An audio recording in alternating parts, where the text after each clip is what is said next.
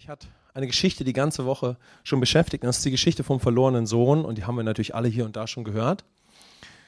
Und mich hat aber ein Aspekt in dieser Geschichte sehr stark angesprochen. Für uns als Gemeinde, aber auch, was für eine Gemeinde wir bauen möchten. Und wenn ich so euch schon ein bisschen mit hineinnehme und euch mit hineinnehme vielleicht in einen Titel, wie könnte ich jetzt so die Predigt nennen? Ihr wisst ja, manchmal macht man das so. Da würde ich sagen, es geht heute darum, die Liebe, die Gegenwart Gottes zu umarmen. Ja, wirklich, die Liebe und die Gegenwart Gottes zu umarmen, das ist etwas, was geschieht in diesem Moment, wo der verlorene Sohn vom Vater geherzt und geküsst wird. Und da passiert etwas in dieser Nähe und in dieser Gegenwart. Und das ist ein riesiges Thema und wir wollen uns dem annähern und wir werden auch sehen, was hat uns das zu sagen, wie Gott ist. Und es hilft uns auch, mit etwas umzugehen, mit dem wir vielleicht schon oft im Leben zu tun hatten oder noch nie oder ein bisschen. Es hilft uns, wenn wir mit Scham zu kämpfen haben. Das ist ein sehr wichtiger Aspekt in unserem Leben, denn jeder Mensch wird das mal in seinem Leben erleben und damit konfrontiert werden. Und ich habe empfunden, dass ich auf diesen Punkt auch eingehe, weil der natürlich auch in dieser Geschichte ist und in diesem Moment, aber weil es, glaube ich, auch sehr wichtig ist. Für einige von uns vielleicht heute ganz besonders, ganz persönlich, aber es hilft uns auch zu sehen, wie kann ich denn als Christ mit Scham umgehen? Was mache ich denn da? Wie gehe ich damit um? Und dann, wie gesagt, können wir schauen, was für eine Gemeinde wollen wir eigentlich bauen? Seid ihr an dem Thema interessiert? Das ist ein starkes Thema. Amen. Das ist ein Thema für jeden von uns. Schauen wir mal auf den verlorenen Sohn. Ich nehme euch jetzt einfach mal so in die Geschichte mit hinein, die wir kennen. Das ist eine Geschichte von jemandem, der weggeht von zu Hause und das Vermögen seines Vaters, das ihm anteilig gehört, ausgibt, verschwenderisch zurückkommt, gebrochen mit einer falschen Identität und etwas Erstaunliches geschieht. Auch für die Kultur der damaligen Zeit, nämlich der Vater läuft ihm entgegen, herzt und küsst ihn und hat nur einen einzigen Gedanken, obwohl der Sohn, der so viele Jahre weg war, seinen Vater irgendwie gar nicht mehr zu kennen scheint. Er weiß irgendwie nicht mehr, er hat vergessen, wie sein Vater ist. Aber dieser Vater hat nur noch einen Gedanken. Es gibt gar nichts, was ihn sonst irgendwie beschäftigt. Es ist das Einzige, was ihn bewegt. Nämlich diesen Sohn, der verloren war, wieder sein Erbe zu geben oder es ihm endlich zu geben und ihn voll einzusetzen in seinem Haus, in seiner Familie wieder. Und dann geht er sogar ganz auf Nummer sicher, dass der Sohn das auch annimmt und dass alles, was ihn bisher definiert hat, auf der langen Reise, wo er weg war von seinem Vater und was immer ihn dabei beschäftigt hat, ja, und auch die Scham, dass sie überhaupt nicht mehr vorhanden ist in seinem Denken und Leben, sondern dass er sich mit dem Vater gemeinsam darüber freut. Also der Vater geht richtig auf Nummer sicher, dass da keine Scham, keine Verdammnis, gar nichts mehr sichtbar ist, sondern nur noch Freude. Amen.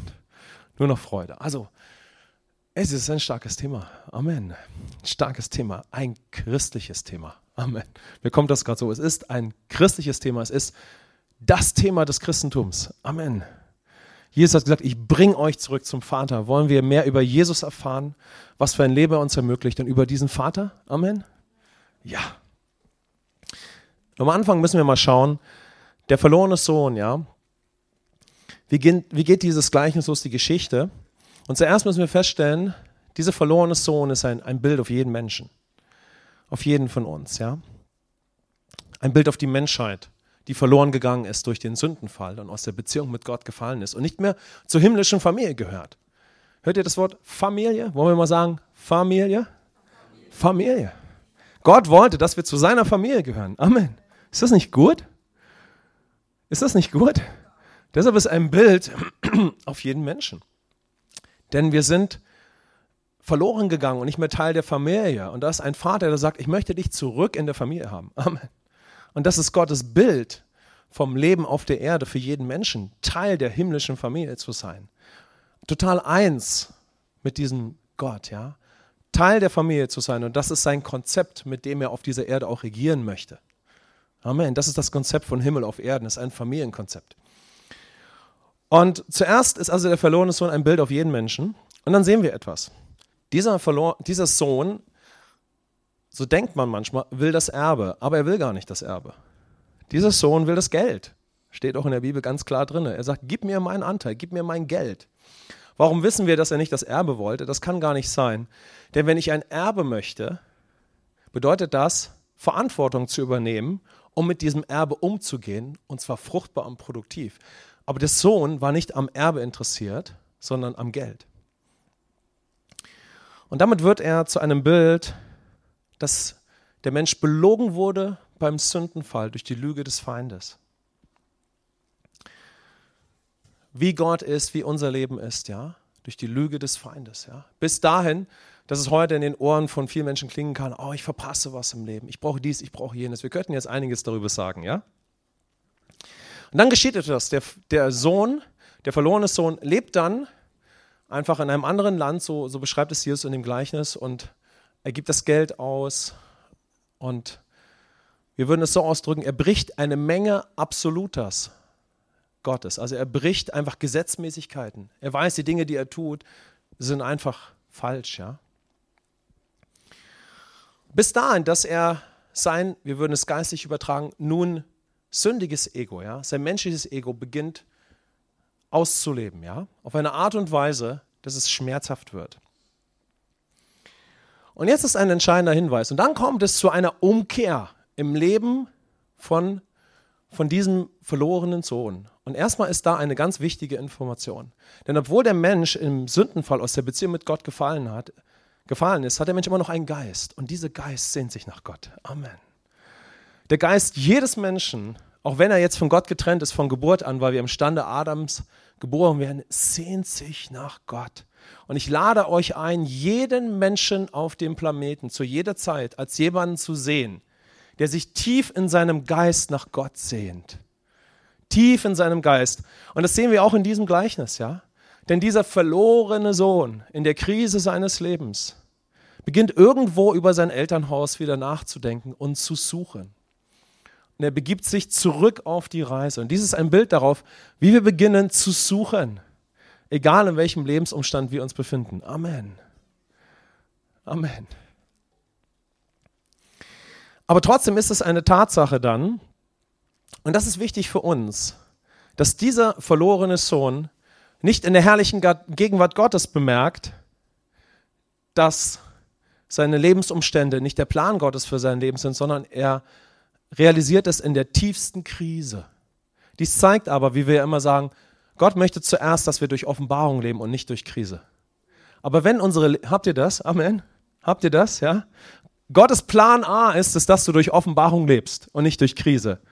Wollen wir mal sagen, Gottes Plan A ist Leben durch Offenbarung, nicht durch Krise. Aber die gute Nachricht ist, in der Krise ist Gott trotzdem da. Amen. Und Gott bewegt sich in dieser Krise. Und wir müssen nur einen Moment auf Jesus schauen. Wir sehen, Gott wird Mensch, erniedrigt sich bis an das Kreuz, wie es in Philipper 2 heißt, und kommt in die Situation eines jeden Menschen. Und jetzt wären wir schon bei Jesus, aber wir bleiben auch noch bei dieser Geschichte, ja? Aber seht ihr das? Amen, ja? Und in dieser Krise, durch die Hilfe des Heiligen Geistes, wenn wir das übertragen auf dieses Leben, das wir seit 2000 Jahren haben, die Menschheit, kommt er zu der Einsicht, dass er falsch gehandelt hat.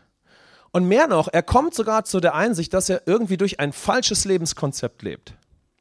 Und wir können das lesen und sehen hier den ersten Bibelvers von heute, Lukas 15, Vers 18. Er sagt, ich habe gesündigt gegen den Himmel und vor dir. Ich habe gesündigt gegen den Himmel und vor dir. Seht ihr das? Das gegen den Himmel zeigt, er merkt, mein Lebenskonzept ist irgendwie falsch. Und genau das passiert, wenn du auf der Reise nach Gott bist. Du merkst, ein Leben im menschlichen, von Gott getrennten Ego ist nicht das richtige Lebenskonzept. Es führt dazu, dass ich entgegengesetzt des himmlischen Designs lebe, des Konzeptes, wie Gott Leben geplant hat, auch wenn ich das vielleicht noch nie gehört habe, aber ich werde es bemerken. Aber dieser Sohn hat ja eine gewisse Kenntnis, so wie es Jesus hier beschreibt, ja. Und dann kommt auch die Dimension des Persönlichen dazu. Diese Person merkt, ich habe offensichtlich nicht nur gegen Absolutas gehandelt, ich habe die Beziehung gebrochen und nicht mehr wahrgenommen. Also es steckt ganz, ganz viel allein darin, aber wir werden jetzt nicht da weiter einsteigen, sondern wir werden sehen, dass auch sein Konzept allerdings, besser gesagt, das Bild, das er von seinem Vater hat, sich verdreht hat. Denn er geht nach Hause und er erwartet eigentlich nichts. Er geht nach Hause einfach mit dieser Einsicht, irgendwie meine Lebenskonzepte sind falsch. Aber er denkt nicht, wie wir es sehen, wenn wir dann die Geschichte weiterlesen, dass er ein Erbe geschenkt bekommen wird und dass sich alle freuen werden. Damit rechnet er gar nicht. Er hat vergessen, wie sein Vater ist. Amen. Weil das ist so viel Lüge in seinem Leben gewesen. Merkt ihr, der Feind hat den Menschen belogen beim Sündenfall, wie Gott ist, wie gut Gott ist. The happy God. Amen. Er hat vergessen, wie gut Gott ist. Selbstverständlich. Sein Sinn, sein Denken wurde so verblendet, egal wie viel Erfolg er dabei hatte in dieser Zeit oder was auch immer. Sein Konzept von Gott hat sich verdreht. Und dann spielt sich ungefähr folgende Szene ab. Der Vater sieht den Sohn, wie er wiederkommt, genau in diesem Zustand. Und es heißt, er ist bewegt und rennt ihm entgegen. Und jetzt nehme ich euch mal mit hinein. Seid ihr bereit, ja? Lasst euch mal mit hineinnehmen in diese Szene. Auch mit eurer Fantasie. Das ist nämlich echt okay. Lasst euch mit hineinnehmen. Da heißt es in Lukas 15, Vers 20. Als er aber noch fern war, sah ihn sein Vater und wurde innerlich bewegt und lief hin. Innerlich bewegt. Innerlich bewegt. In anderen Stellen heißt es, dass Jesus innerlich bewegt war, der uns ja den Vater offenbart. Und wir werden nachher sehen, wer der Vater ist, ja. Er ist innerlich bewegt und läuft dem Sohn entgegen. Aber lasst uns mal in diesem Bild bleiben, ja. Wie es dem Sohn geht, dem verlorenen Sohn. Und jetzt läuft ihm der Vater entgegen. Was würdet ihr sagen, wie geht es da dem verlorenen Sohn? Wie geht es ihm?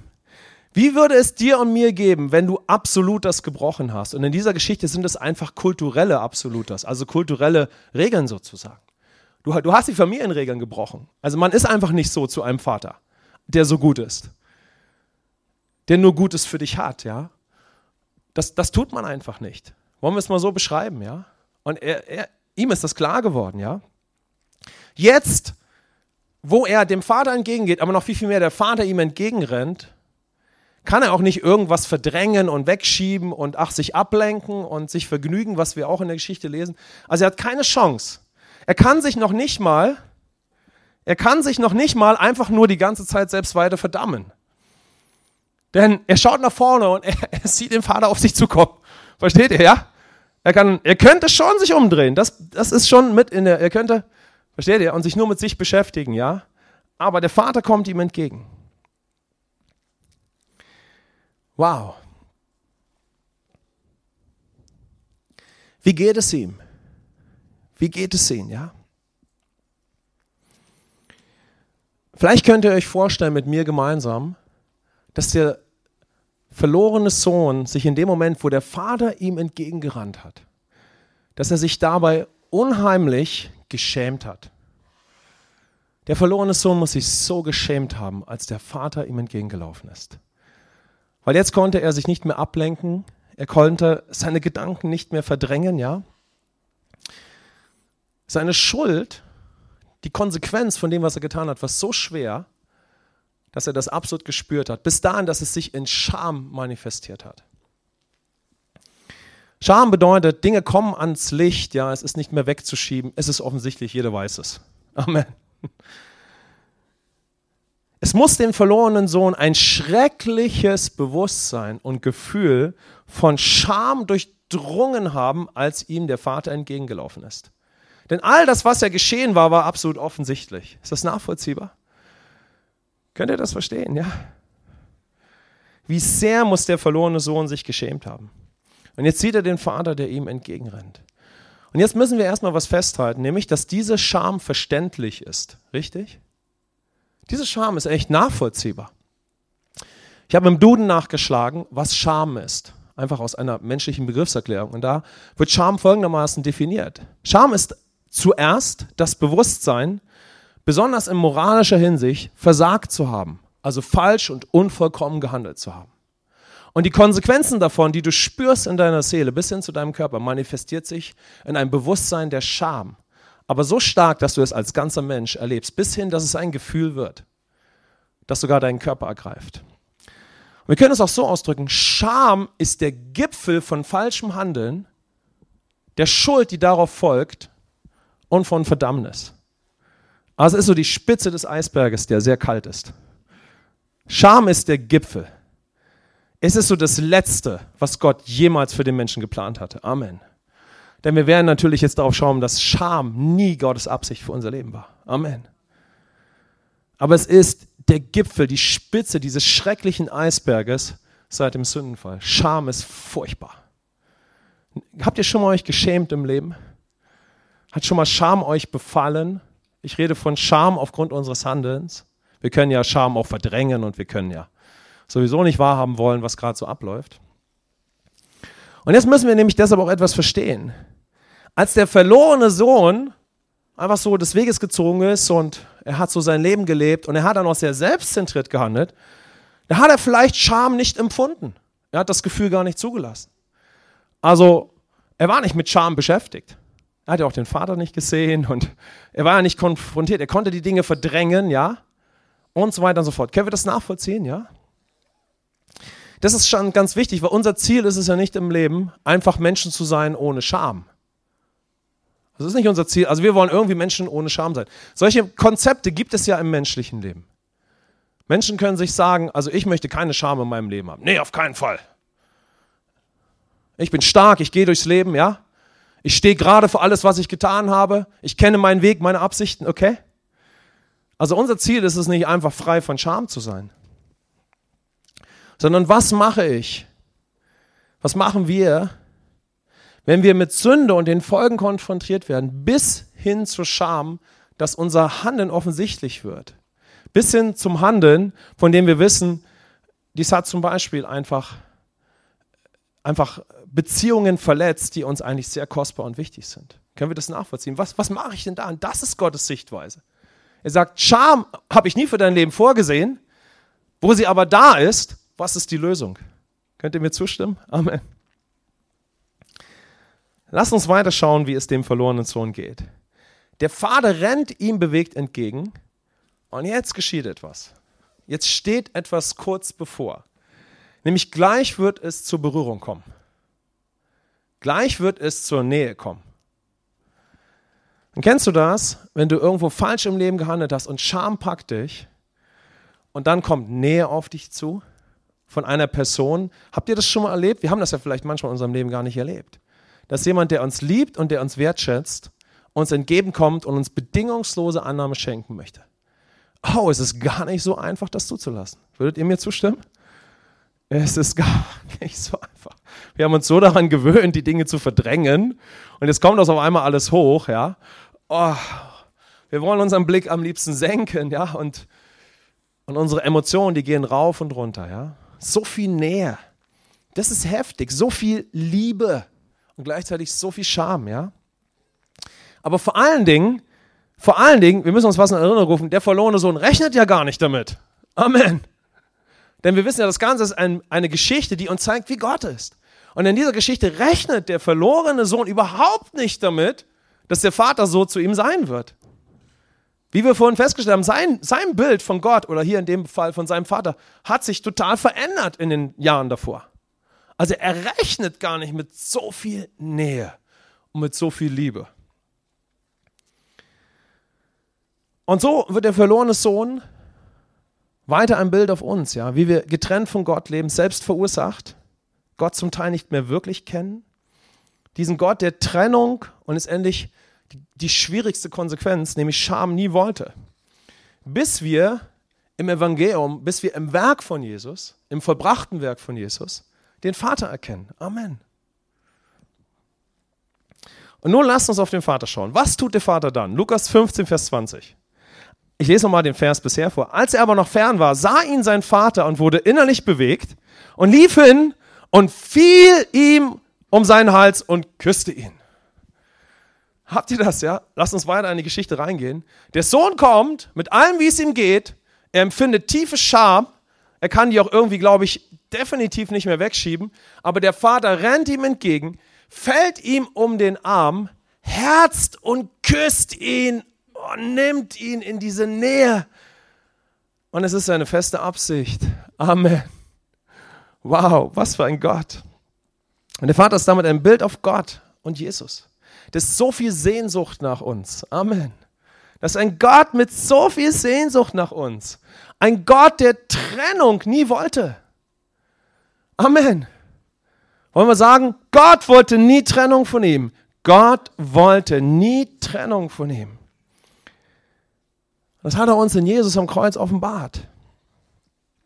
Amen. Er wollte sie nie, ja?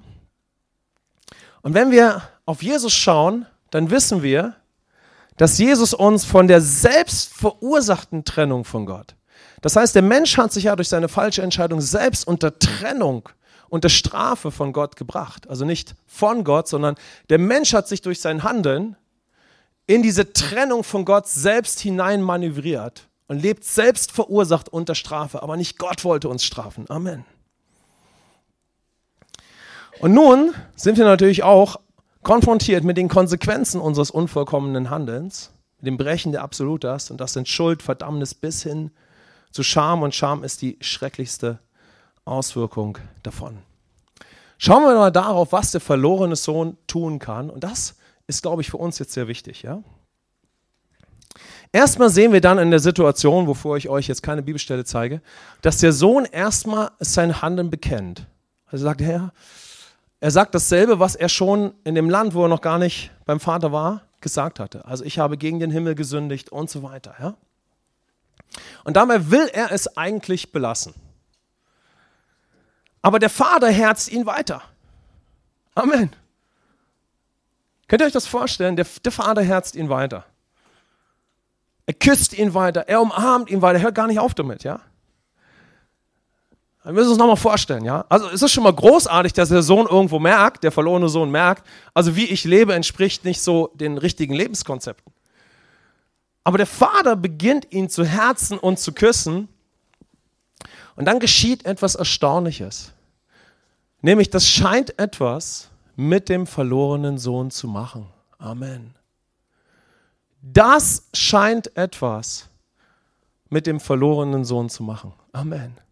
Das hat übrigens auch uns, die wir dann in der Natur des Vaters leben, etwas zu sagen. Worauf legen wir unser Augenmerk, wenn Menschen in unserem Umfeld etwas nicht richtig machen? Amen. Was ist denn die höchste Priorität? Und das scheint etwas mit dem verlorenen Sohn zu machen. Und dann setzt der Vater ihn wieder als Erben ein. Und der verlorene Sohn lässt das ganz offensichtlich zu. Der verlorene Sohn lässt das zu. Das ist so stark, ja? Und deshalb bin ich zu der Aussage gekommen, umarme die Liebe und die Gegenwart Gottes. Denn das zeigt uns, was geschieht, wenn wir die Liebe und die Gegenwart Gottes in unserem Leben zulassen.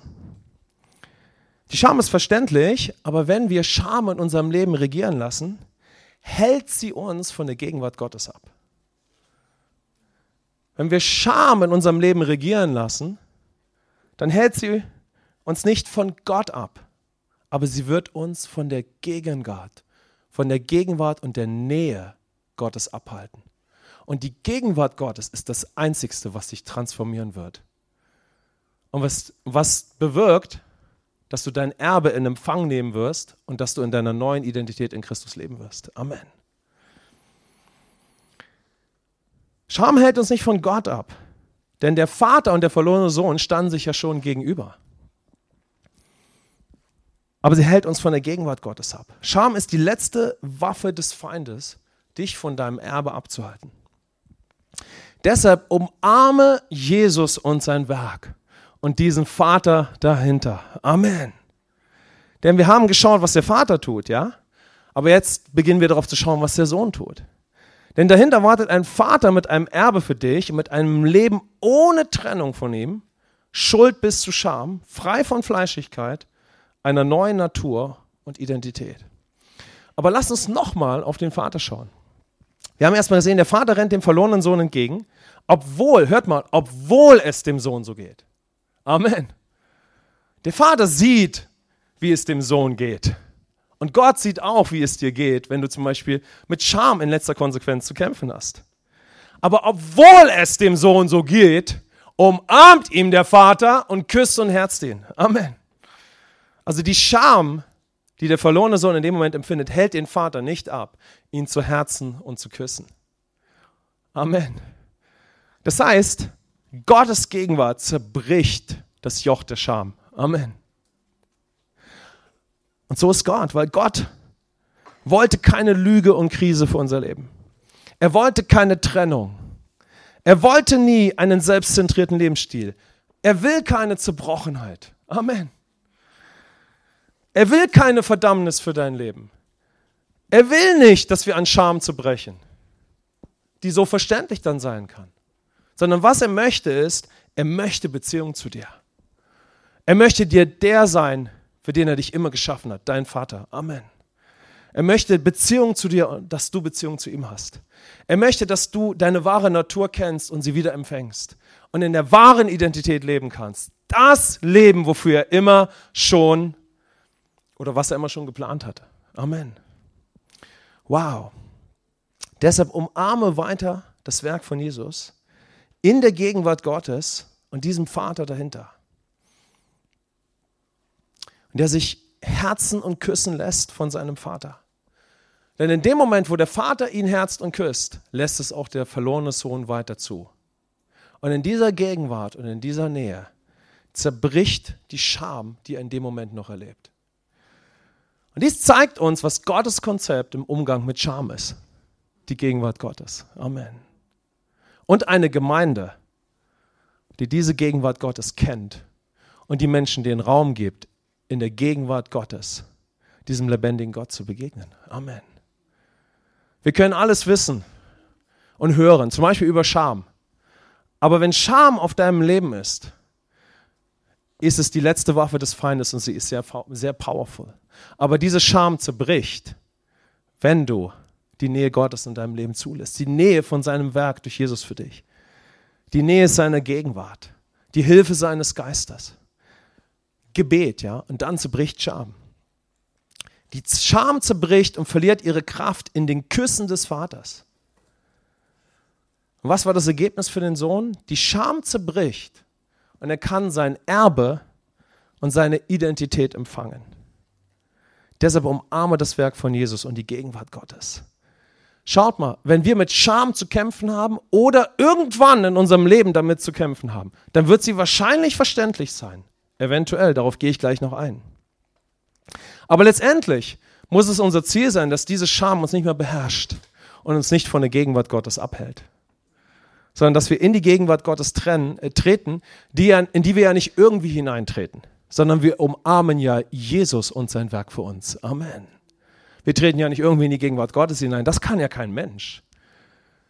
Wir umarmen Jesus und sein Werk für uns und dann manifestiert sich die Gegenwart Gottes in unserem Leben. Also geh weiter in der Gegenwart Gottes und umarme Jesus und den Vater. Lerne Gott kennen, wie er wirklich ist und empfange dein Erbe und deine Identität. Lass uns auf Lukas 15, die Verse 22 bis 24 schauen. Da sagt dann der Vater, bringt schnell das beste Gewand heraus und zieht es ihm an und tut einen Ring an seine Hand und Sandalen an seine Füße und bringt das gemästete Kalb her und schlachtet es. Und lasst uns essen und fröhlich sein, denn dieser mein Sohn war tot und ist wieder lebendig geworden, war verloren und ist gefunden worden und sie fingen an, fröhlich zu sein. Hört ihr das? Sie fingen an, fröhlich zu sein. Sehen wir das dort? Wow! Denn nun ist der Sohn ja wieder lebendig, aber wie ich vorhin schon gesagt hatte, der Vater scheint auf Nummer sicher zu gehen, dass in dem Sohn nicht mehr ein einziger Funke von Scham und Verdammnis ist, sondern nur noch Gerechtigkeit, Friede und Freude im Heiligen Geist. Amen. Denn das sagt uns die Bibel. Das Reich Gottes beginnt mit Gerechtigkeit, mit deinem Erbe also, dass es sich manifestiert in deinem Leben, mit Friede und Freude im Heiligen Geist. Und alle Scham ist gebrochen und alle Verdammnis hat ihre Kraft verloren und unsere Gedanken können erneuert werden durch das Werk des Heiligen Geistes, weil wir wissen, wie Gott jetzt ist. Amen. Gott wollte nie, dass wir in Trennung leben, dass wir Schuld haben oder Scham. Und wir werden alle in unserem Leben mal damit konfrontiert. Er möchte nicht, dass auch nur in einem Bereich unseres Lebens Scham regiert, anstelle der Beziehung, die wir zu ihm haben. Amen. Und des Erbes, das er uns gegeben hat und der powervollen Identität, in der wir handeln können. Amen. Denn das Gegenteil von Scham ist Leben in der Kraft des Heiligen Geistes durch alles, was Jesus getan hat. Wollen wir mal Amen sagen? Amen.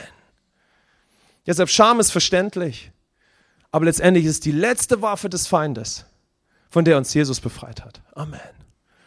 Deshalb geh in die Gegenwart Gottes, umarme Jesus und sein Werk und die Scham wird zerbrechen. Ja. Und vielleicht ist heute der Moment, so Gott kennenzulernen. Wir feiern jetzt gleich das Abendmahl. Aber ich möchte euch auf 2 Dinge hinweisen, die für uns, glaube ich, noch wichtig sind. Manche Menschen empfinden nie Scham, weil sie alles verdrängen oder weil sie andere verdammen und so weiter und so fort, ja? Oder sich ablenken, ja? Andere Menschen leben nicht so egoistisch, so selbstzentriert, so offensichtlich, wie wir das in dieser Geschichte sehen. Aber trotzdem können wir irgendwann unser Handeln merken, unser unvollkommenes Handeln. Amen? Wir können merken, unser Handeln ist nicht vollkommen, ja? Wir setzen nicht um, was möglich wäre.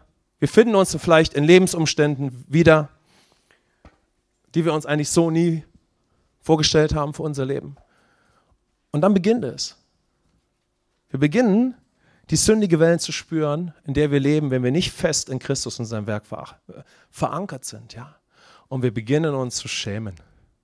Für unseren Stand oder für unser Handeln oder für unser Leben. Kennt das jemand von euch? Es geht ja nicht jedem so explizit wie diesem verlorenen Sohn. Aber selbst für diesen verlorenen Sohn, der ein Beispiel ist, wenn wir Fleischigkeit total ausleben. Schaut mal, ich frage mich manchmal, warum steht etwas so in der Bibel? Und der verlorene Sohn ist ein Beispiel für jemanden, der Fleischigkeit bis zu Exzess ausgelebt hat. Also selbst für ihn gibt es Freiheit von Scham. Amen. Und ein Leben im Erbe und in einer neuen Identität. Wie viel mehr für jeden anderen. Amen. Aber vielleicht leben wir manchmal als wiedergeborener Christ, ja, und wir empfinden Scham durch ein falsches Gottesbild. Wir empfinden Scham, weil unser Lebenskonzept nicht dem Konzept der Vergebung entspricht, das uns Jesus mit seinem vollbrachten Werk anbietet. Vielleicht tragen wir ein Konzept in uns, wie auch immer, dass Gott wollte, was auch immer. Das einzigste Konzept, das Gott hat, ist es, er ist Mensch geworden und hat in dem Sohn Gottes die Trennung aufgehoben, die wir selbst verursacht haben. Und zwar aus Liebe. Und Vergebung bedeutet, ich bin jetzt ungetrennt von ihm. Und alles, was es an Konsequenzen gab, von dem Sündenfall, wurde auf den Sohn Gottes gelegt. Und mir gehört ein neuer, sündloser Stand, ein Leben ohne Schuld, Verdammnis und Scham und ein Leben im Erbe und in der neuen Natur. Amen. Und wenn ich dieses Gottesbild und dieses Konzept von Gott nicht habe, was wird dann über mich regieren, wenn ich unvollkommen handle? Im schlimmsten Fall Scham. Geh und umarme diesen Gott. Sogar, anderes Beispiel, wenn du ganz fleischig gehandelt hast. Ja? Und vielleicht stimmt manchmal unser Bild von Gott, aber wie eben gesagt, wir kämpfen damit, dass wir etwas nicht hinbekommen haben. Ja? Und es ist auch da dann Scham, die Waffe des Feindes. Komme ich zum letzten Beispiel, das für einige von uns, glaube ich, wichtig ist. Manchmal geht es uns so. Und jetzt glaube ich, dass der Geist Gottes einfach auch stärker zu uns als Gemeinde sprechen wird, denn wir haben einen starken prophetischen Eindruck gehabt im Vorfeld, der fand, dass sich sehr stark dazu gepasst hat. Manchmal geht es uns so, du sehnst dich nach einer tiefen Offenbarung über das Werk Christi. Du sehnst dich danach, schaut mal, ob es dir vielleicht so geht und ob das auf dich zutrifft. Also du sehnst dich danach, eine tiefe Offenbarung über das Werk Christi zu haben. Dein Erbe nach der Gegenwart Gottes, nach einer tief gelebten Intimität mit dem Vater. Aber du hast in Bereichen deines Lebens mit Scham zu kämpfen. Aufgrund von Ereignissen deines Lebens, von Handlungen. Also du hast einfach mit Scham zu kämpfen. Warum auch immer. Diese Scham ist es, die dich abhält, in die Gegenwart Gottes tiefer hineinzutreten. Vielleicht bist du in der Gemeinde, ja, aber wenn Scham in deinem Leben ist sie eine Waffe, in die Gegenwart Gottes hineinzutreten. In seine transformierende Gegenwart. Denn um eine tiefe Offenbarung über das Werk Christi zu bekommen und eine tiefe Intimität mit dem Vater und in seinem Erbe zu leben, brauchst du die Gegenwart Gottes. Brauchen wir seine transformierende Gegenwart. Amen. Wir brauchen seine Liebe und den Geist der Offenbarung. damit wir unser Erbe und unsere Identität und unsere Intimität mit dem Vater leben. Was ist also wichtig? Ja, wenn du so eine tolle Einstellung hast, aber du hast mit Scham zu kämpfen, was würde ich dir sagen? Geh weiter in die Gegenwart Gottes. Lass dich vom Vater und vom Werk Jesu Herzen, küssen und lieben. Amen. Und dann wird alle Scham zerbrechen. Nimm sie wahr und sie wird kraftlos werden in der Gegenwart Gottes. Amen. Das Abendmahl ist eine fantastische Gelegenheit heute. Was wollen wir eine Gemeinde wollen? Was für eine Gemeinde wollen wir bauen? Unser letzter Punkt. So ein Haus möchten wir bauen. Weil einige von uns spricht es vielleicht nicht so stark an, denn ich habe uns versucht, Gottes Konzept im Umgang mit Scham zu zeigen. Nicht nur, was Jesus für uns getan hat, sondern wie gehe ich auch damit um, wenn ich mit Scham in meinem Leben zu tun habe und was kann diese Scham bewirken. Natürlich steckt in dieser Geschichte noch viel, viel mehr. Aber für einige von uns taucht, glaube ich, die Frage auf oder kann die Frage auftauchen oder die Aussage auftauchen, genau so eine Gemeinde wollen wir bauen. Das hat mich so beschäftigt, als ich so durch diesen Part gegangen bin. Ja. Ich habe mir gesagt, genau so eine Gemeinde möchten wir bauen. Amen. So ein Haus, wo verlorene Söhne und Töchter kommen können und alle Scham zerbricht. Amen. Was für ein Haus willst du bauen? Ein Haus, wo Menschen den rennenden Vater sehen. Amen. Ich möchte ein Haus bauen, wo Menschen den rennenden Vater sehen. Das hat mich so inspiriert. Wollen wir mal den Vater noch mal sehen? Egal, wie es dem Sohn geht. Der Vater kann nur das tun, was er ist. Er rennt ihm entgegen, weil es einfach sein Wesen ist. Amen. Weil er Agape-Liebe ist, die er uns in Christus offenbart hat. Und er rennt dem verlorenen Sohn entgegen und küsst und herzt ihn. Und wenn der Sohn, der verlorene Sohn, diese Nähe und diese Intimität und diese Power des Austauschs und des Opfers zulässt, dann zerbricht die Scham auch in der letzten Konsequenz. Und er kann sein Erbe empfangen und seine wahre Identität leben. Und wir können in der Gemeinde, wenn wir jetzt schon angenommen haben, unsere wahre Identität leben. Weil wir in der Gegenwart Gottes transformiert werden. Also wir wollen ein Haus bauen, wo Menschen sehen, dass Gott ein Gott ist, der auf uns zuläuft. Amen. Ein Haus, wo Menschen den rennenden Vater sehen. Amen. Lasst uns kurz dafür beten.